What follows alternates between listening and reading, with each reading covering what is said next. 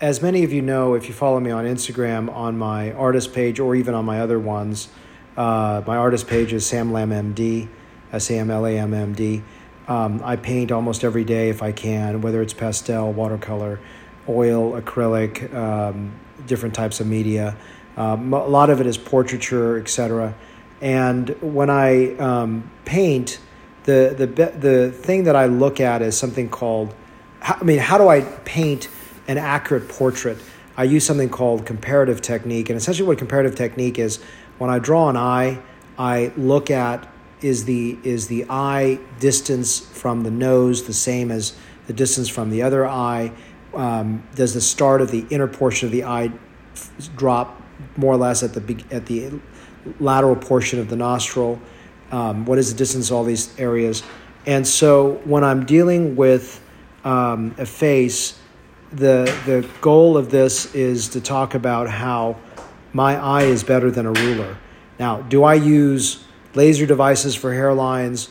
Do I use different marking pens, and I try to, or calipers to check for symmetry of removal of tissue from like the upper eyelids? Do I use calipers during a rhinoplasty? Absolutely. I believe that there is so much benefit to having a ruler.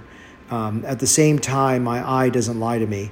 When I look, I can see when something is crooked. When I can see something is not right, I have to make adjustments to it.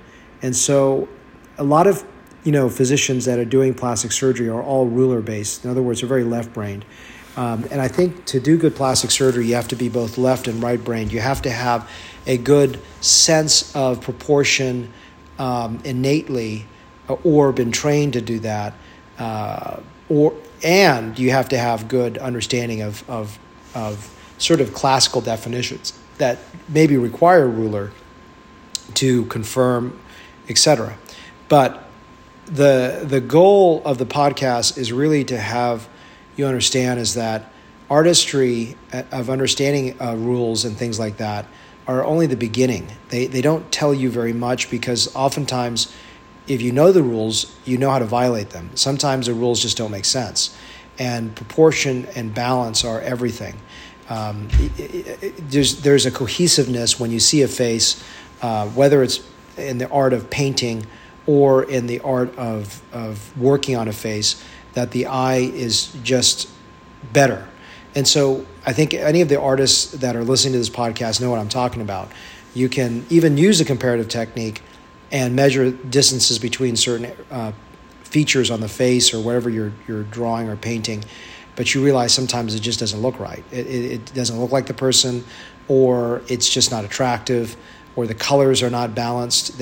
One stands out, or the values. In other words, one thing you just paint it too dark, throws off the whole balance of the rest of the face. Balance and proportion are so vital when you're looking at something, whether that's something that a ruler can capture or not.